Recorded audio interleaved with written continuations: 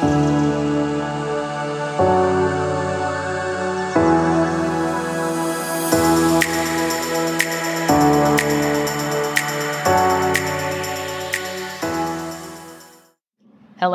and welcome to today's episode of the Causey Consulting Podcast. I'm your host, Sarah Causey, and I'm also the owner of Causey Consulting, which you can find online anytime at causeyconsultingllc.com. Recently, I heard a story that definitely made an impact on me, and I feel like it could be the story of so many women, and honestly, an increasing number of men, too. This lady was talking about how she had been invited to one of her close friends' birthday party before the pandemic, so I don't want to get a bunch of emails about improper COVID behavior. This was written long before COVID was a thing. She had received an invitation to a close friend's birthday party, and instead of feeling excited or happy about it, she felt stress and anxiety. And it really hit her as she was standing in her closet looking for something to wear. She was going through all of these personal negotiations with herself. And when I go further into the story, I am positive that you will be nodding your head in agreement because you'll understand, you'll empathize. She was thinking about the food that would be there, and the wine, and the birthday cake, and how all of it would be good. And she would want to partake in it and enjoy herself, but yet she felt like she couldn't. She was worried about the calories, and the carbs, and the fat grams. And, well, if I really enjoy myself tonight, then I'm going to have to spend the next week paying for it. I'm going to have to cut calories here, and maybe I can skip breakfast tomorrow, or maybe I can just have an iceberg lettuce salad for dinner for the next 3 nights to pay penance for the sin of choosing to enjoy myself at my friend's birthday party. And she had an epiphany standing there that for her entire adult life, going all the way back to when she was a teenage kid still in junior high, she had been on some kind of a diet or some kind of a meal plan. There had never been a time in her adult life where she had trusted herself to manage her own eating habits without outsourcing it to a meal plan or a diet plan of some kind. And the gravity of that really hit her, and she thought, I don't want to live this way. And I don't want to pass this disordered relationship I have with food on to my children or to my nieces and nephews. I don't want the next generation of young people to say, well, yeah, okay, I too have spent my entire adult life on some kind of a diet. I'm not happy with my body. I can't go to a birthday party and just simply enjoy the food and the wine and the company. I have to obsess over every bite of food that goes into my mouth or every sip of wine that I take from this glass. And as I was listening to her tell this story, I was more and more nodding my head because I understood and I related. I mean, at different times in my adult life, I have been on some very strange eating plans. And some of them didn't necessarily seem strange at the time, because I think as Americans, we have a pretty high tolerance level for diet and nutrition BS. You know, these snake oil salesmen and charlatans can, in the moment, convince us of almost anything. There was a period of time in my 20s where I was very diet and fitness oriented. And this was back before everyone had smartphones and everyone had laptops and there was all the mobility where you could work from home or you could work remotely. And the job that I had at the time, I worked when I was there. When I was butt in seat in the office from 8 to 5, I worked. And then the rest of the time I was at home and I was able to do my own thing. The boundaries between work life and home life had not blurred at that point in time. And I spent a large degree of my personal time working out and obsessing about what I was or was not eating. I was always looking for the next thing. Well, do I need to count macros? Maybe I need to adjust my carbs. Maybe I need to try this or try that. Maybe I need to do carb cycling. Maybe I need to do intermittent fasting. I mean, I remember talking to some bodybuilder dudes who told me that they set an alarm to get up in the middle of the night and eat so that they could break the fast that much quicker and keep their metabolism up. I mean, My thing is, if something is working for you, if you're happy with it, you're healthy, and you feel like it's working for you, you do you. But for me, the idea of setting an alarm to get up at like 2:30 in the morning and drink half a gallon of milk and eat a porterhouse steak is probably, not good. I also knew a guy at the time who was a boxing coach, and hand to God, this is true. He carried a George Foreman, one of those small ones, one of those small George Foreman grills with him everywhere. Like, he traveled with it. He always had one. Like, he had this whole separate, like, duffel bag rig thing that he kept his George Foreman grill in. He had one at the gym. He had them at home. He had them in his car. So, like, any time that he went anywhere, he could just whip out this George Foreman grill, out of nowhere. It's like, poof, there's a grill, and I can start just making tons of chicken breasts. And I look back on that now and I just laugh. At the time, it was like, damn, that guy's super disciplined, I guess. But I look back on it now and it plays in my mind like a farce. When I think back to my own habits of that time, there was no joie de vivre. There was definitely no joie de manger, but there was also no real joie de vivre. Everything had to be weighed and measured and calculated, and I had a very suspicious relationship with food. I felt like I had to work out all the time, even if I was sick or injured, which, as you can probably guess, led me to have a lot of injuries. I mean, I have some kind of, hinky joints and questionable areas of bursitis now. And it's really because I had that misspent time in my 20s pushing myself way beyond the point of what I should have been doing. It was not healthy, it was obsessive. And here's something else I remember. It was never enough. There was always a lower body fat percentage I needed to get to. There was some part of my body I wasn't happy with. There was, I can pinch some skin on this part of my body, and so this is gross and it needs to be remedied. Maybe I need to start working out 3 times a day. Maybe I don't need to take a day off. And I mean, I would feel bad about having a rest day. I would feel bad about, if I got sick or something and I couldn't finish a workout. I would feel bad about that. I would feel guilty and lazy and gross. And kids, that's no way to live. If you're listening to this broadcast and you're a young person, do not spend the prime of your life thinking that your body is disgusting and you need to just work out 24 hours a day or there's something wrong with you. You can be healthy without pushing yourself to some dastardly extreme, I promise you. One of my best friends went on this severe and, in my opinion, bizarre grapefruit diet one time. And because of all the acid that he was consuming all the time by eating these massive amounts of grapefruit, it actually did permanent damage to the enamel on his teeth. And I remember a diet that I went on. I don't even remember now what it was called, but it was like you had to eat all of these little mouse meals in 2-hour intervals. And I remember never feeling full. Never feeling satisfied, never feeling that sense of ease.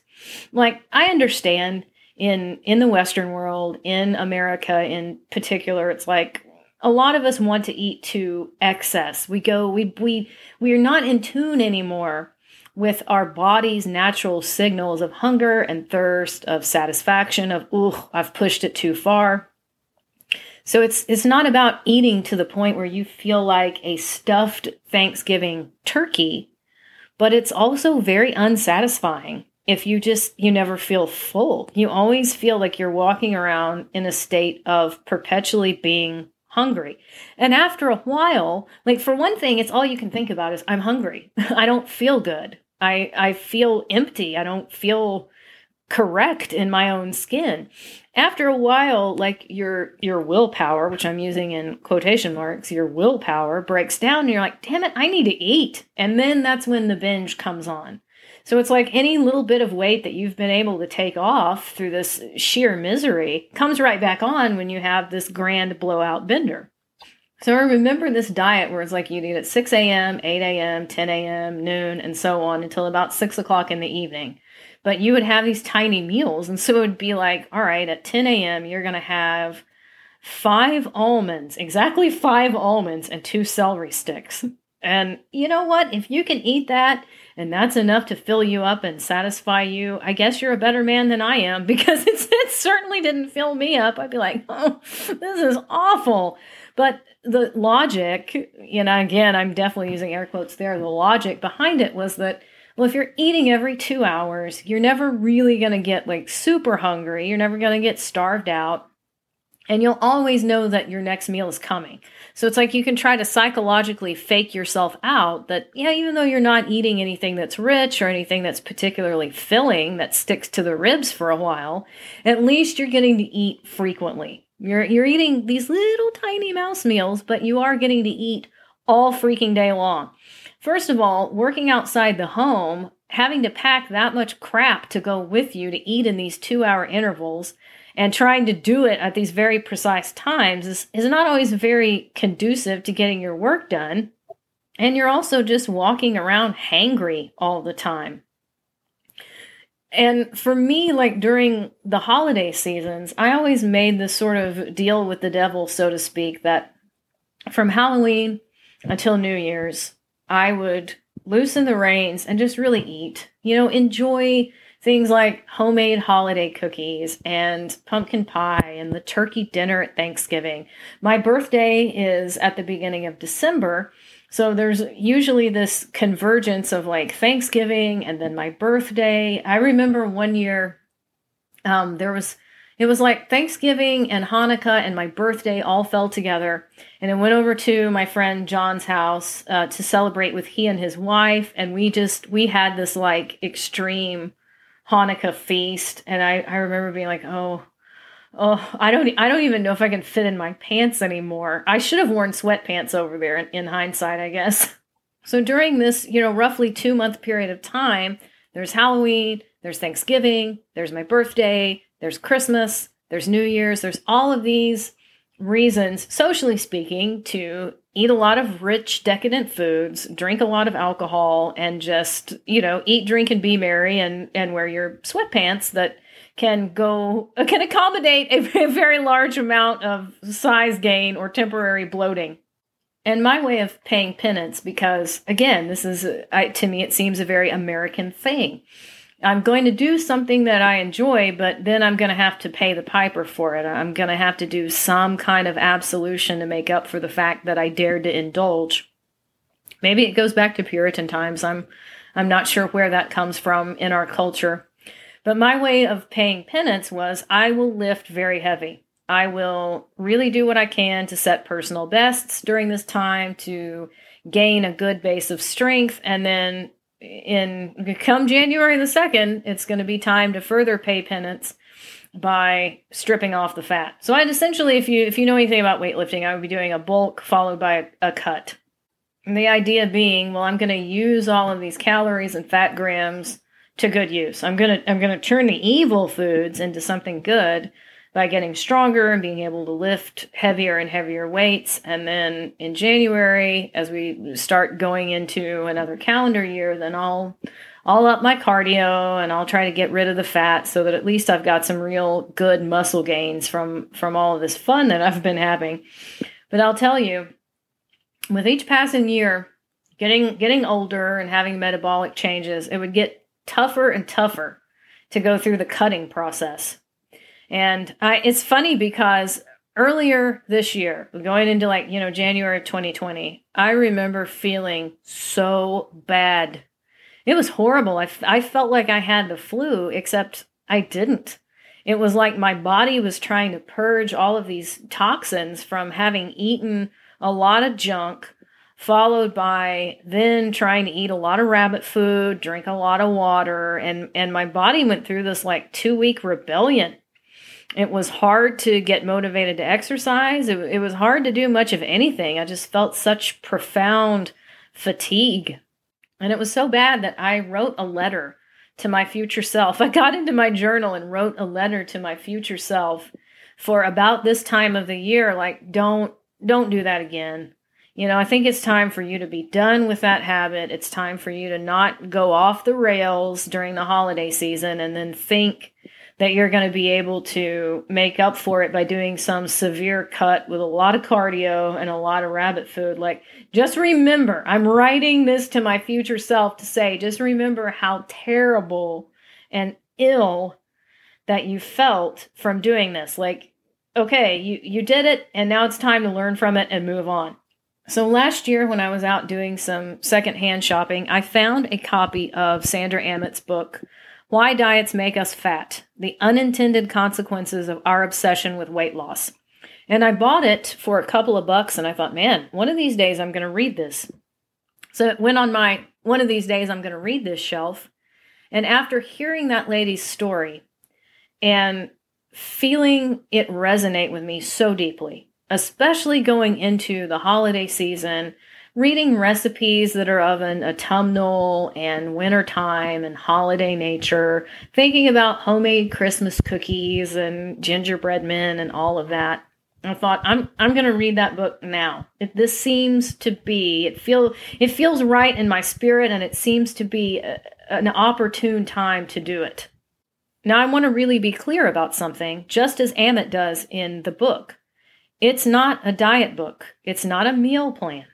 It's not her giving you some magic wand of like, okay, well, as a neuroscientist, I'm going to tell you the exact ratio of macronutrients you need to be eating. Or I'm going to give you some trick where you can psych yourself out and be able to magically lose all this weight. Or magically be able to subsist on 500 calories a day. This is not that. And thank God for it. I'm going to read to you the table of contents because I feel like it gives you an excellent idea of what's in the book if you haven't read it, and certainly if you're thinking about buying it. Part 1 is called The Trouble with Diets and includes the chapters The Diet Roller Coaster, boy isn't that true, Willpower Runs Out, also quite true, How Diets Lead to Weight Gain, The Weight of Beauty, Our Brains Fight Weight Loss. Part 2 is Why We Gain Weight and includes the chapters Early Life and Adult Weight, Stress, Shame, and Stigma, When Calories Don't Count, Blame Your Ancestors, Follow the Money. And Part 3 concludes with A Better Way and includes the chapters Eat with Attention and Joy, Sleepwalking Through Dinner, Healthy is Better Than Thin, Change Your Lifestyle, Change Your Health, and Good Habits Beat Good Intentions. Now, if you've watched her TED Talk about why diets don't work, she shares some very interesting graphs about health, and they're broken down by people who are thin, overweight, and obese.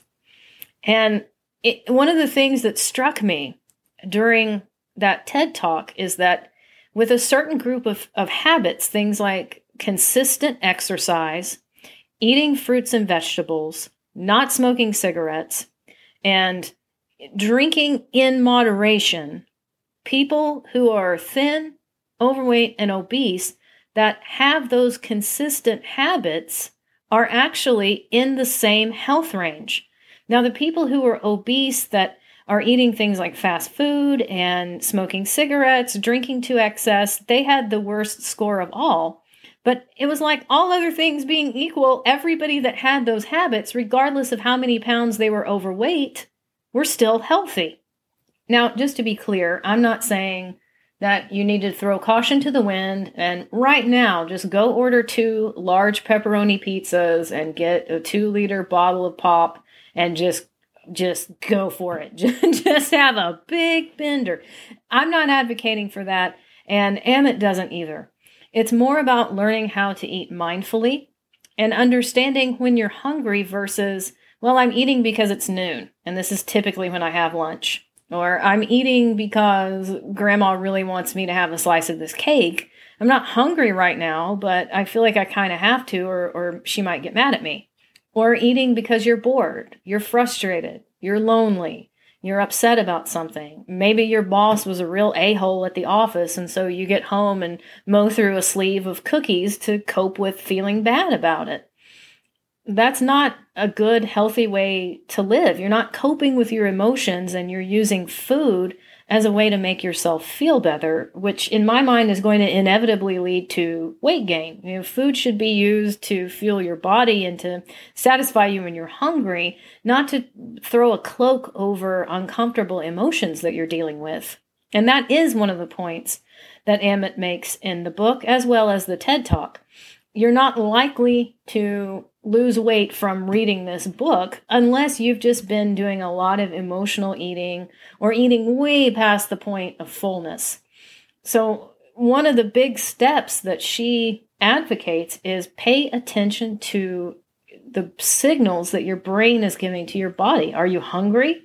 Are you thirsty? When do you feel full? At what point does your body say, yeah, we're good. You don't need to keep shoveling food in the pie hole because I'm solid right now. It's cool. Another point she makes, especially where it relates to things like willpower and decision fatigue, is that it is so exhausting trying to fight against your body's metabolic rate, your body's set point, where your brain has sort of decided that you need to be weight-wise. It's very tiring. Having to count every calorie, having to monitor every step, having to do a printout of your workouts and look at, okay, did my heart rate get up high enough? Did I hit the fat burning zone? If I didn't, then screw it. It just wasn't a good workout. All of that is so mentally exhausting. I would add to it, it's also physically and spiritually exhausting too. Being told that your body is ugly. I mean, it doesn't matter if it's you telling yourself that, or you feel like it's society or someone, another person has told you that. It takes a toll on you to just be battered all the time. I'm not thin enough. My body is not good enough. I'm not athletic enough. I can't do this fast enough. I mean, God, having that kind of negative self-talk going in a loop is so destructive. And in reading Aamodt's book, it also helped me to realize that was one of the things that I hated about that every 2-hour mouse meal diet. It essentially is telling people you cannot be trusted with your own body. Don't allow yourself to get hungry because you'll lose control. You cannot be trusted not to binge eat. Don't ever let yourself get hungry because it's dangerous. What kind of malarkey is that? I mean, really, don't allow yourself to ever get hungry. That's such black and white, polar opposite thinking. I'm either going to eat little tiny portions that never satisfy me, or I'm just going to say to hell with it all and go to a buffet and eat like 10,000 calories in one setting. There is a happy medium. And the older I get, the more value that I see in the Buddhist teaching about the middle way or the middle path, not going off the rails into a very Spartan ascetic lifestyle where you say, I'm not going to have any pleasure, I'm not going to do anything fun, I'm just going to live a very dour, plain kind of life, versus being a party animal and saying, yeah, I'm going to eat a whole pizza in one setting, and I'm just going to eat candy all day long, and I'm going to eat birthday cake every day for breakfast. There's a happy medium in between those two. But for me, it's scary. And honestly, the word that's popping into my mind right now is diabolical. It's really awful to tell somebody that they cannot be trusted to manage their own feelings of hunger and thirst, because if they allow themselves to feel that way, they'll just go off the rails and have a terrible bender. Even though it might seem like kind of an ironic time to watch Dr. Aamodt's TED Talk or to pick up her book, Why Diets Make Us Fat, I really think going into the holiday season, this is such an opportune time. If you're the type of person that's like, I am going to be so virtuous, I just won't even eat a single Christmas cookie. I will only allow myself to have one bite of turkey at the dinner, and the rest of the time I will eat iceberg lettuce. You need this book. Likewise, if you're going to stuff yourself past the point of comfort and have to take all of your clothes off and lay under a fan, not that I've ever done that, I'm just speaking for a friend, wink, wink. That's not healthy either. And so I would say, especially if you have found yourself drifting towards one of those extremes, or maybe both of those extremes at different times in your life, I highly, highly recommend Dr. Aamodt's book and her TED Talk. If you enjoyed today's episode, please share it. If you haven't already, take a quick second to subscribe to this podcast and leave a review for us on iTunes. Bye for now.